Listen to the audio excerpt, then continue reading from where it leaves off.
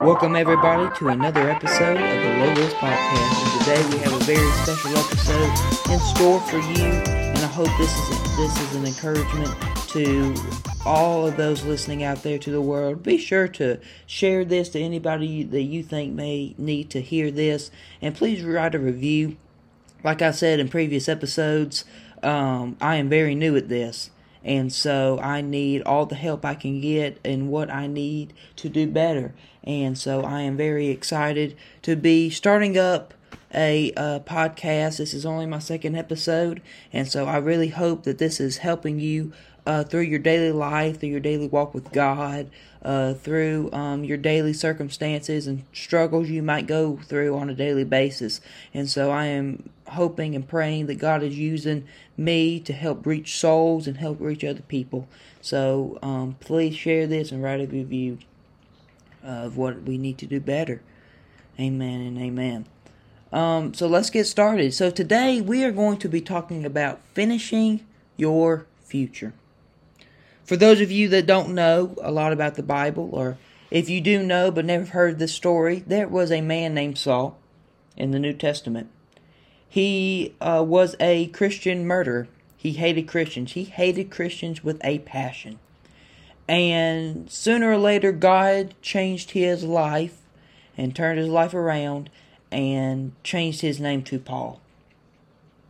Through the life of Saul, before his name was Paul, he even thought of his own self, and people in the crowd and people that always witnessed of what he did thought that his life was over, thought that he would never ever be used by God, thought that he was finished and he was done, and thought that after he does what he does next, God will never have any more mercy and any more grace for him anymore.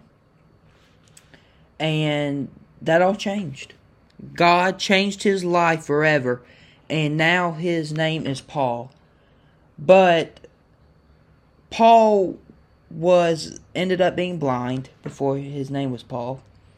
So he ended up being blind, and he told God, he said, God, if you bring my sight back, I will be used by you. I will do what you want me to do. And because of the moment right there, Paul was the greatest evangelist / preacher / missionary in the whole New Testament. He's definitely my favorite, and you can definitely learn a lot from the story of Paul.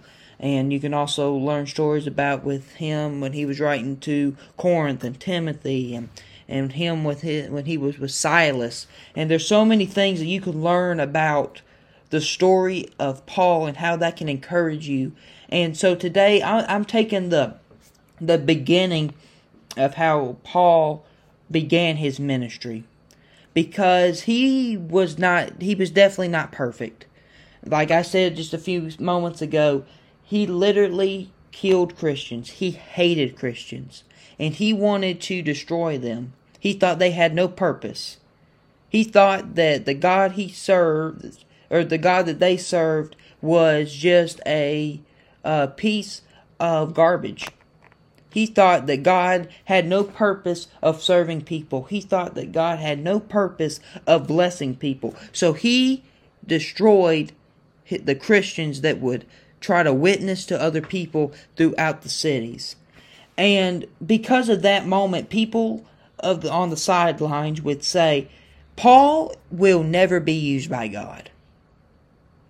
Paul has no purpose anymore. All he has a purpose for, and all he has a heart for, is to kill every Christian he can find. Because when people saw him, they thought he was dead.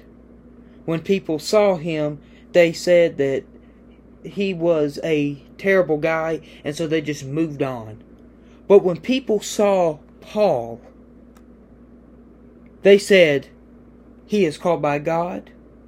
He is being used by God. He is known all around the world now. I don't understand how in the world this happens, because this dude was literally a Christian murderer, and now he's a Christian. This makes no sense. How in the world could this make any sense? Because he just went from killing Christians to now being a Christian. And it's crazy to think about, because God uses messes and makes it into something you never thought could be used. God takes glass and makes it into a beautiful statue. God makes garbage and makes it into the world's greatest preacher in the world, the world's greatest minister of the world. He takes the lowest of the lows and makes them to the highest of the highs.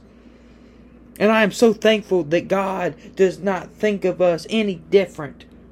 We could be in the worst position in our lives, but God still loves us the same. We could be in the highest of the highs compared to the lowest of the lows, and God still loves us the same. We could be the world's greatest sinners. We could be the most of the most sinners. And He still loves us, because He died for us. And I am so thankful for that. So, I'm going to talk about 3 points. And my first point is, I am not finished.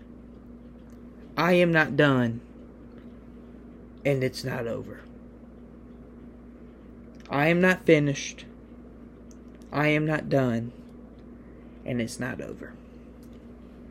A lot of people have mindsets comparing themselves to other people, saying, I will never, ever be as good as them. How do you think people thought of Paul? How do you even think Paul thought of himself? He compared himself to other people. And that's probably how he got the way he is. He didn't have anything to do with his life, is what he had in his mind. So he just said, well, God may be so good, but He ain't been good to me, so let me take everything that He loves and let me destroy it. Let me kill it. I want God to be through with every person in this world. I want everybody to be like me. I want everybody to kill everybody. I want people to commit suicide. I want people to think differently. I want people to think that they are terrible and they have no worth. If you saw the last podcast I sent out, my first episode, I called it Great Love. I talked about being alone, being unworthy, thinking that you are unlovable, you are broken on the inside and can never be fixed. But God loves you with a greater love. He mends the broken hearts. He breaks the chains of the bound. He heals the blind. He heals the sick. He heals everything that needs to be healed. Because that is the God He is. He's the God of second chances. He loves you with a greater love. And that's part of finishing your future, is putting your faith in God. You might not have it all together now, but sooner or later you will, and God will lead you and guide you and direct you. Be like Solomon. Instead of asking for all the riches in the world, ask for wisdom. Ask for the wisdom to make the right decisions. Ask for the wisdom to help you get through your daily life. Ask for wisdom to help you get through struggles and trials and tribulations. Ask God to help you to make the right decisions in your life. That is what should be asked for. You should ask, oh God, please let me have the best of the best. Bless me with so many blessings. God, let me be one of the richest men in the world. Let me be something that I know I can't be by myself. Stop asking for something extraordinary and ask for something small like wisdom. Wisdom may seem a very small package, but when you open it up, it's the biggest thing in the world. A lot of people wish they had wisdom. A lot of people wish they had knowledge, but they ask for something else, and look where they are now. Stop comparing yourselves to others and saying, I can never be as good as them. And start saying, I'll be that one day. I might even be greater than that one day. Start thinking positive thoughts and say that I am who God called me to be. I am an overcomer. I am chosen. I am loved by God. He loves me so much, He died for me on that cross. Let positive thoughts go through your mind and say, I'm not finished. I'm not over. I'm not done. Because God has a specific time and a specific calling on my life. It might not come tomorrow. It might not come today. It might not come yesterday. It might not come next week. But it will come. And when it comes, you just need to be ready. Be a willing vessel. That's all God is asking for, is a willing vessel. God is a gentleman. If you don't want His blessings and if you don't want to be used, He will not use you. He will not bless you. But you need to keep telling yourself and keep praying to God, God, I am willing to be used by you. I'm done comparing myself to others. I want to be how great of a person you want me to be. I want to be who you want me to be. I want to be the person that reaches the souls nobody else can reach it. That is what I want to be. Amen? I'm not done. I'm not finished. And I'm not over. Because God is going to use me for a greater purpose. My second point is removing the power of your past. People think they can't be used by God because their past has destroyed their life. And a lot of people these days, their past decisions and everything they made then has affected their future. Has affected everything that they need now. A lot of people are homeless because of the decisions they made. A lot of people are broken because of the decisions they made in the past. But let me tell you something. Forget the past. The Bible says in Philippians chapter 3. Philippians 3, and I believe it is verse number 13. Philippians 3 and verse number 13 simply says this. It says, I, brethren, I count not myself to have apprehended, but this one thing I do, forgetting those things which are behind, and reaching forth unto those things which are before. Verse 14 says, I press toward the mark for the prize of the high calling of God in Christ Jesus. Stop trying to remember your past and affecting your future from your past, and because the thing you need to do now is you need to remove what has caused you to be in the position now. Stop reaching to the past. Stop remembering the past, because your past you can do nothing about except learn from it. Stop trying to compare yourself from now to the past. Stop trying to make yourself cry every night before you go to bed because of the position you're in. Do what I said earlier. Think positive thoughts. Your past has nothing to do right now. You can't do nothing else in the past. Start focusing on the present and your future. Start making the right decisions now, and then you'll be somewhere else in the future. You cannot do anything about your past now. Your past is gone. Your past is over. Now start planning and processing what is happening now. And let it affect your future. Let yourself be in the best position you've ever been in your life. Remove the power of your past. Because stop thinking about what your past has done and thinking because of what you did in your past you cannot be used by God. You cannot be a preacher. You cannot be an evangelist. You cannot be a teacher, because that is not who you think you should be. Well, I got some news for you.